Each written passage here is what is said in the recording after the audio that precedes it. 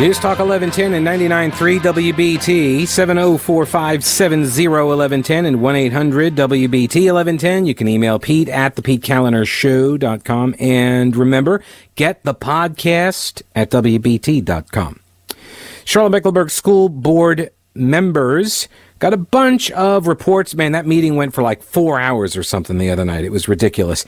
They covered a bunch of different things. They did the clear backpacks thing. They got an update on the COVID numbers and the like. There was one part, I mentioned this last hour, there was one part where they had a consultant come in and sort of give an update on how badly they've been doing their jobs as board members. And apparently this is to make them better. They're doing training. Okay, so they're doing training so they're better board members. And he goes through like multiple examples. And he just kind of runs down, like, without identifying individual board members by name, but he's saying, like, board member asked a question, then someone said, another one stated something, so-and-so asked this, so-and-so said that, But he's doing it in a generic fashion. And all of that is basically to just kind of distill down to the fact that the board members are asking yes-no questions. And they offer their own opinion. He says that this is wrong. Like, you don't need to just be asking staffers when you're going through a presentation or something, and you're just asking them a yes/no question. But that's not even the worst of it. That's actually better than the other route, which is them not even asking questions. They're just giving their opinion about something, usually unrelated to whatever it is that the staffer is presenting, and then they go off down this tangent, and they don't resolve anything. It's just, I know this is going to come as a shock, so you may want to sit down for this. It's almost as if the school board members are acting like politicians giving speeches during the meetings. I know, who would have thought they would possibly engage in such behavior? But apparently they have been. Yeah, it's like they use this as an opportunity to dress up stump speeches for the children. That's kind of the deal. And at one point, he said, like, there was a particular discussion where they directed, or they asked the superintendent something, and he said he would look into it, and they went down, like, some board member raised like an anecdote, a story. And I've seen this. It happens a lot, where they're like, I ran into this person, or this principal, this teacher, this student, this parent, whatever. And they're like, and this person told me this thing, and I just want to know, is this something that we allow at these other schools? Because I don't think that that's really appropriate to be doing this or that or whatever, blah, blah, blah. And they go on and on and on. They made this big production out of it. Meanwhile, sucking the life out of everybody watching it. Because that's literally what's happening. Like, I'm devoting a chunk of my life to watching this. I don't get that time back, but I do it for you. I'm a giver. Anyway, so they go off on this tangent, and the superintendent's like, I'll take a look at it. I'm not aware of that, but I'll take a look at it. And what's even more egregious is, rather than just a waste of time, is that as this consultant told the board, is that everybody, he said to them, like, when you walk out of here today, you will have no idea what the superintendent's vision is for this particular subject matter, this topic. You have no idea. Because you didn't ask him. You didn't ask him. You're not asking him to explain himself. And he did this with his, quote, presentation, where he just kind of does these, and I've heard this a lot, by the way, from people who have talked to folks or have been in like community meetings, and he shows up and he does these, speeches, and it's just basically bumper sticker bromides. That's it. They're just slogans. He's just, for the children, every child can learn, and equity and whatever. Like, he just throws out the buzzwords, and he's not even particularly good at selling this. Like, it's one thing to use, the corporate bingo card when you're delivering the speech to the troops, but if you can't sell that, it just comes across as really just lame. It really, and it's not inspiring. And people then realize pretty quickly that you're not a good leader, and you're just saying the things and hoping that nobody realizes that, like, you're essentially the kid dressed in the adult suit, right? You're the kid wearing daddy's shoes. and they don't quite fit right. They're too big, and everybody can kind of see that the clothing is too big. See, I could totally go into a live read right now for PhD weight loss about my clothing not fitting, but I won't. Point here is that it seems like the superintendent is not allowed to give more of his input and his ideas, and he's not encouraged or asked to do so. But I also kind of get the sense that he doesn't really want to either. Or he's not capable of it. I don't know. But like that seems to be the case, that nobody's really interested in figuring out what his vision is for a lot of this stuff.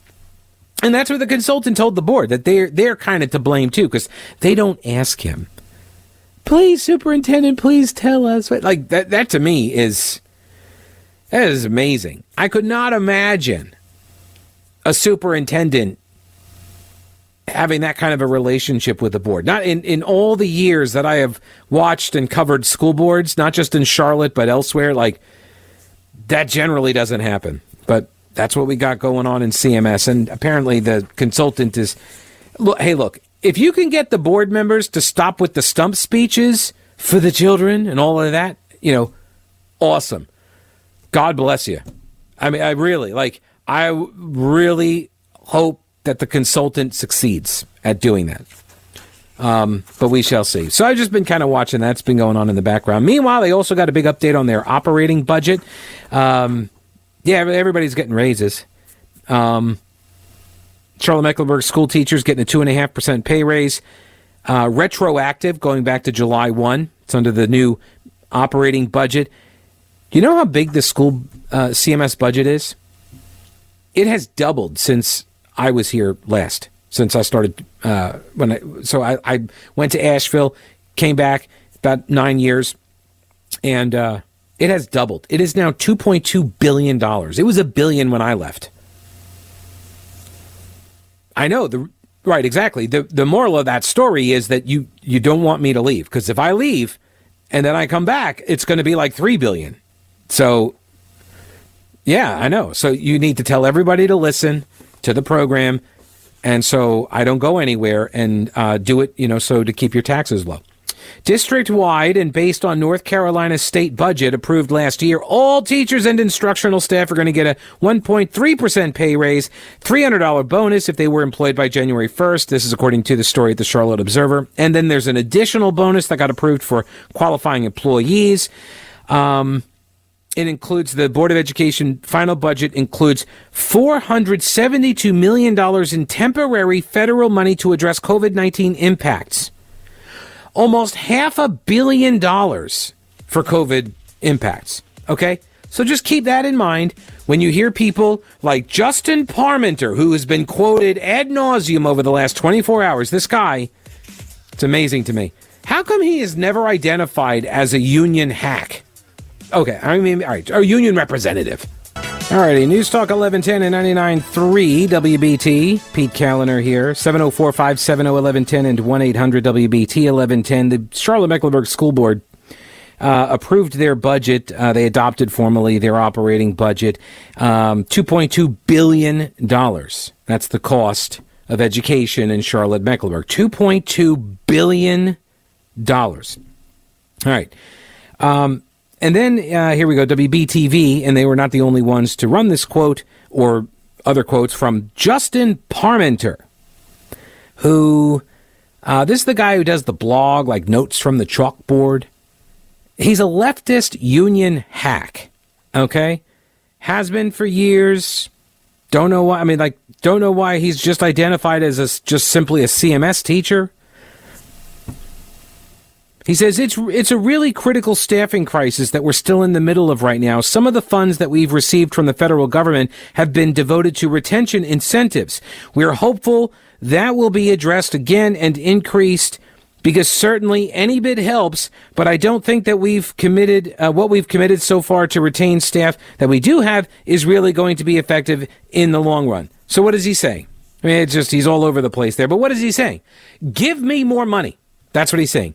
Give me and every other teacher, I want more money. Give me a bigger bonus. I want more money. By the way, one of the bonuses that they approved, it was like, it was for the school psychologist. It was like $3,500. Anybody else get get a $3,500 bonus. Look, I understand. Things have been difficult. People have been working in extremely difficult circumstances. And you know who that includes? Basically everybody. Okay? Basically everybody. All right? And I'm not arguing against bonuses. I'm not arguing against that. They got all this money. They got $500 million in federal money for COVID impacts.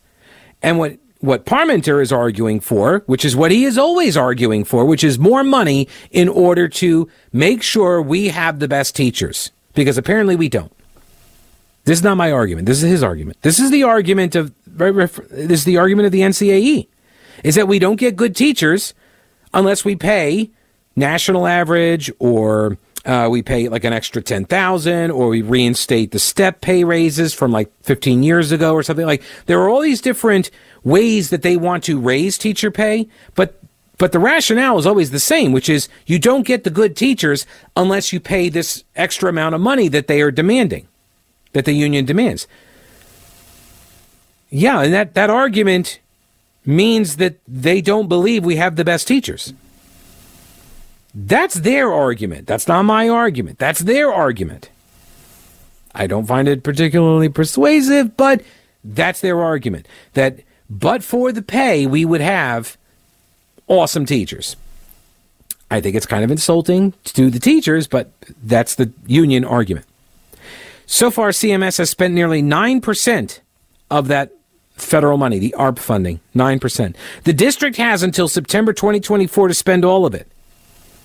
Because it's an emergency, you see. We got to spend it all. We're practicing battlefield medicine, or we're not, right? It's an emergency or it's not. This is emergency recovery funding, and you got until September 2024 to spend it. Again, this is like Leonardo DiCaprio, who should have won an award by now for his acting, because he's a pretty good actor. But anyway, and I don't even like the guy, but I'm saying he's a pretty good actor. Anyway, this is like him telling us that, the planet is going to die from climate change while he flies all around to these conferences telling us about the climate change, right? You got to start behaving like you think it's this emergency too. Maybe that is why the union is, as far as membership goes, is on decline. Yeah, the membership roll's declining. This, according to David Bass over at Carolina Journal. North Carolina's self-described teachers union still has clout with a lot of Democratic lawmakers in the General Assembly, but its influence and popularity with teachers and everyday North Carolinians appears to be waning. Over the past decade, the NCAE, the union, don't call it a union, the membership has dropped almost 59%. In a decade. 59%. Its revenue is cut in half. Went from $11 million, it's now down to $5.8 million. Among state affiliates of the NEA, that's what that's what the NCAE is. It's a state chapter of the NEA National Union. Okay? So for people who are like, oh, it's not really a union because we don't have collective bargaining rights. Okay, it's a chapter of the NEA. Okay? And among state affiliates, among chapters, only Montana and Nevada have had larger declines in membership. Today, the NCAE represents about 18% of public school teachers in the state.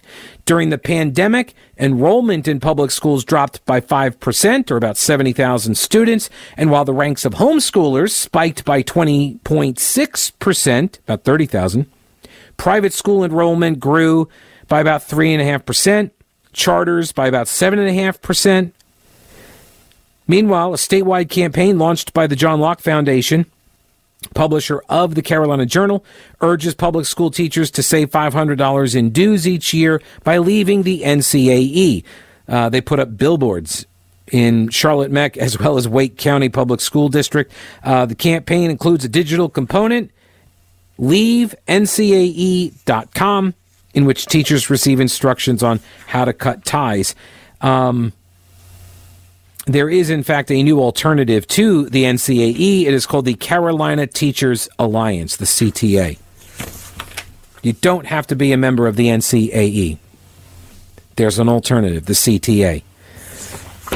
Up next, study suggests kids who go to pre-K don't actually do better in math or reading. Whoops. Pete Kaliner here, and this is an old topic. I generally don't go back, but for this, I will, because it is so interesting. Hey, Spencer, welcome to the show. What's going on?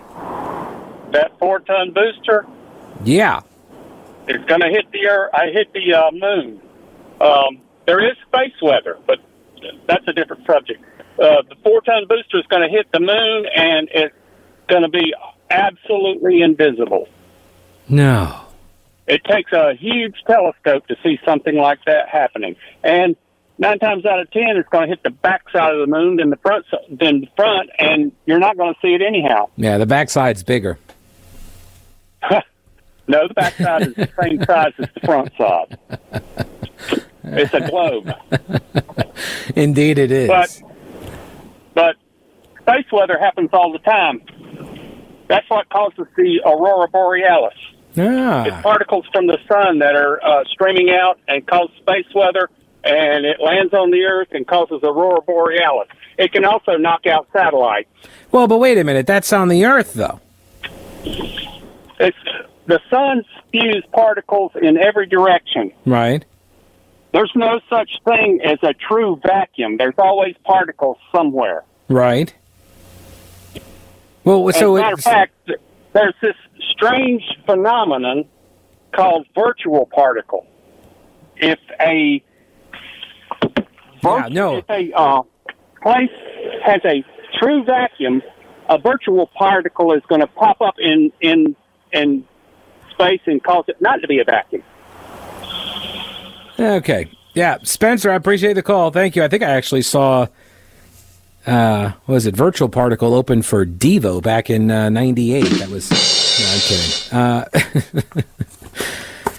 All right. And that's generally why I don't go back. By the way, that was a topic about an hour ago, talking about SpaceX and the rocket that got left behind, and it's been orbiting the planet, and now it's about to fling itself off, and I'm sure that's not accurate either, and it's going to land on the moon, where I was hypothesizing that, hey, you know what, maybe we can see it. It's been a long time since we've, sent anything hurtling at the moon, and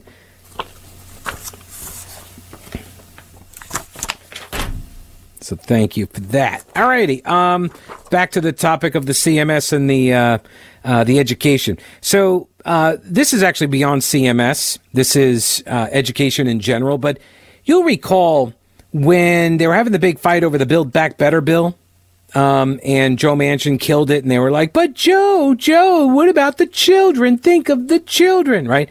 And there was a bunch of money in there for universal pre-K.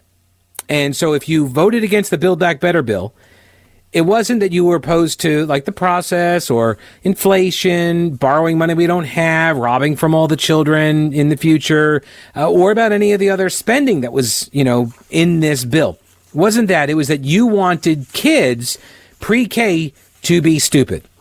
That was the obvious reason why you opposed it. Well, it turns out pre-K doesn't actually work very well. There's another study in a long list of the studies. This one, though, looked at nearly 3,000 students randomly assigned to either pre-K or no pre-K. So a random controlled group. This is a randomized control group. This is a good way to do it. Then it tracked the outcomes for the kids through the 6th grade. And what it found is that the non-pre-K group, right? So we'll call them the neglected group, right? They did not get into pre-K. They were Oliver. This is the Olivers. Okay, they did not get into pre-K. Sorry, that's a Broadway show reference. They did better in reading and math. So not only is there no improvement for the kids who go to pre-K, but you actually do worse. Now, see, in this, because it's a randomized group, you actually get around the issue where generally you end up with there's like a selection bias that occurs where you end up sending the kids and studying the kids that are in pre-K programs, and they generally have things that are going on at home in their lives that make it difficult for them to succeed in school. And so there's a selection bias a lot of times when you're looking at outcomes in pre-K programs. But this gets around that because you're randomly assigning them. And so you end up with kids that get randomly thrown into pre-K or not, and the ones who don't go end up doing better. The non-pre-K cohort did better than the pre-K cohort, so the Olivers did better than the, well, what's the name of the kids that people love and care about? Yeah, I don't know. The Ukrainians. Ukrainians, everyone cares about them. Right, okay, so we got the Olivers and the Ukrainians. So the Olivers did better than the Ukrainians. Pre-K proponents sometimes argue that non-academic outcomes are just as important, though, right? We hear this as well. No, well, you can't judge the kids based on reading and math. We got to find out some other ways to assess their progress if we really want to make sure that this government program that we just keep on expanding and keep arguing for expansion and, you know, criticize any opponents of expansion as racists and such. So you can't just look at the grades. You got to look at these other metrics. Like, how about discipline? Disciplinary actions. Okay? Disciplinary action offenses. Once again, the Olivers, the kids who did not go to pre-K, have fewer of them over time.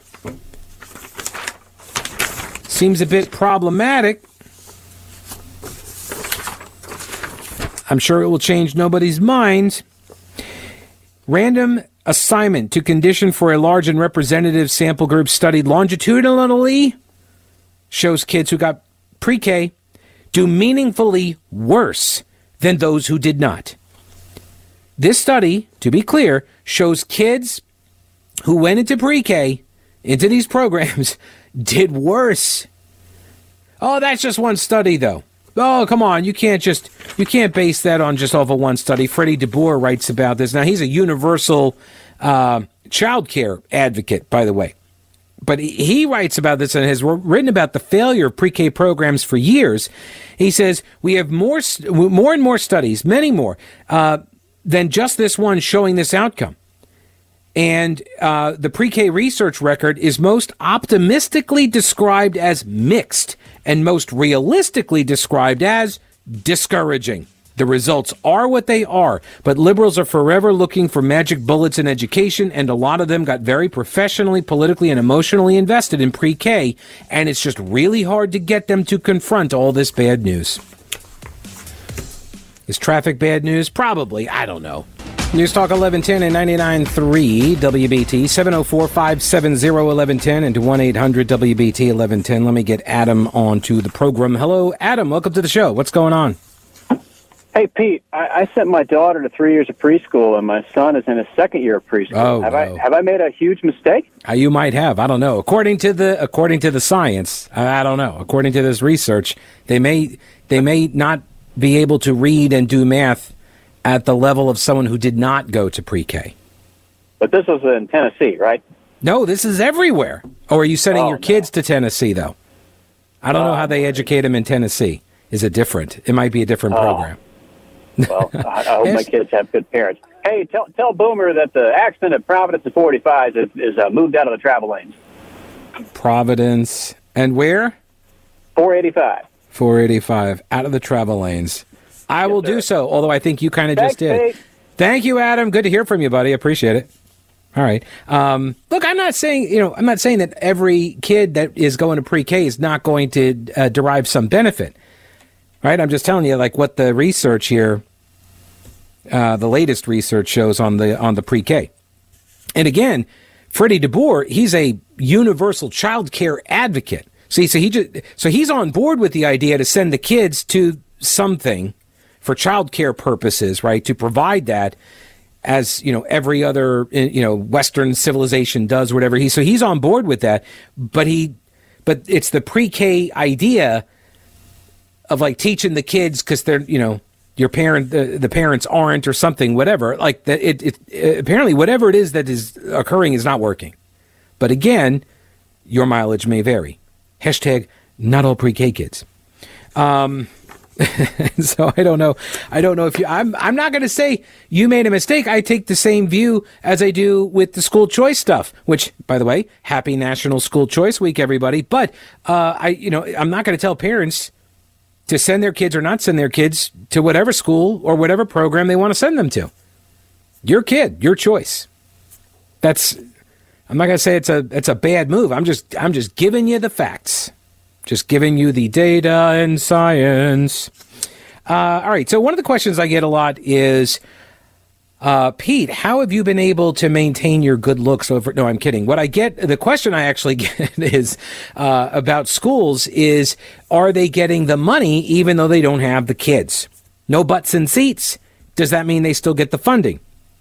So this question actually was answered a couple weeks back. The Carolina Partnership for Reform, I think is what it's called, CPRNC.org. Yeah, the Carolina Partnership for Reform. And they wrote about this a couple weeks back. Even prior to the pandemic, enrollment in North Carolina schools had been dropping. And pre-pandemic, 78 of North Carolina's 115 school districts had declined. 78 out of 115. Reasons cited were a decline in the fertility rate and a rise in the enrollment at charter schools. That year, this was 2019, the decline was 2,400 students in the traditional public schools. In 2020, it dropped another 5%. And these numbers come out of the heart of the pandemic then. The numbers from DPI apparently not looking too good either. COVID pandemic and parent frustration with school leadership has been on the front burner all year. First, there were the efforts by the teachers and the NCAE union, don't call it a union, to keep school kids from in-person learning. The head of the teachers union, don't call it a union, even said learning loss is a myth, right? When people were concerned that their kids weren't getting an education by being in the government buildings from the government employees, they were told by the government union, they were like, oh, that's just a myth. Your kid's not really getting stupid, which was sort of surprising to like everybody who's heard the PSAs about make sure your kids, read some books over the summer so they don't have learning loss and all that. Like completely different messaging now. Then there was the furor that cropped up with the not the German leader Führer, but the furor that cropped up with the critical race theory training that got uncovered in the state of North Carolina, became a topic of concern for parents that did not want their kids educated in that kind of an atmosphere of division and hate. Parents began asking questions at school board meetings, like we have seen at school board meetings across the country. And they get chastised by the liberal establishment for speaking out and asking questions about their kids' education and what their kids' teachers are really teaching. And the pandemic actually gave parents a lot of insight into this. And so parents started pulling their kids out. And then you also have the mandates, the vaccine mandates that came down. And you have the masking policies and all of this stuff. And what the teachers union and that guy, Justin Parmenter, as their spokesperson, as their mouthpiece for the union, what he is conveying is that all the teachers are quitting. All the good ones are quitting, I guess. But except him, he's a good one too, I guess. But he's not quitting. Anyway, I know it's hard to follow sometimes their logic on these things, but I digress. Are the teachers leaving, and for what reasons? We actually do know what some of these reasons are because the schools do a survey. They do exit interviews and they compile the results. From August 1st through December 8th, 2021, so last year, ending in December of 2021, CMS had almost 1,600, quote, separations, total number of employee departures, right? The number one reason teachers left CMS, you know what the number one reason, almost 16% said this was their number one reason why. They're going to go teach at another district in North Carolina. So that's not a I'm leaving teaching. That's a I'm leaving CMS. I don't want to be in CMS. That's that response. Number two, family responsibilities / childcare. That was the number two reason, coming in at 11%. And by the way, that was constant. That is generally always number 2, coming in at about 10 to 11%. Every year, teachers leave. There's almost like there's some sort of a connection there that teachers, what would be that connection? Teaching, having kids, staying home. I don't know. It'll come to me, I'm sure, at some point. Number 3, family relocation. And then coming in at number 4, career change at 9.2%. And number 5, job dissatisfaction at 8%. 7% said they're going to go teach in another state. 6% say they're resigning due to health. And only 3.7% say better pay. The last reason, only 3.7% said better pay. Those are the reasons teachers actually left. Stick around. Winterable's up next. See you tomorrow. Don't break anything while I'm gone.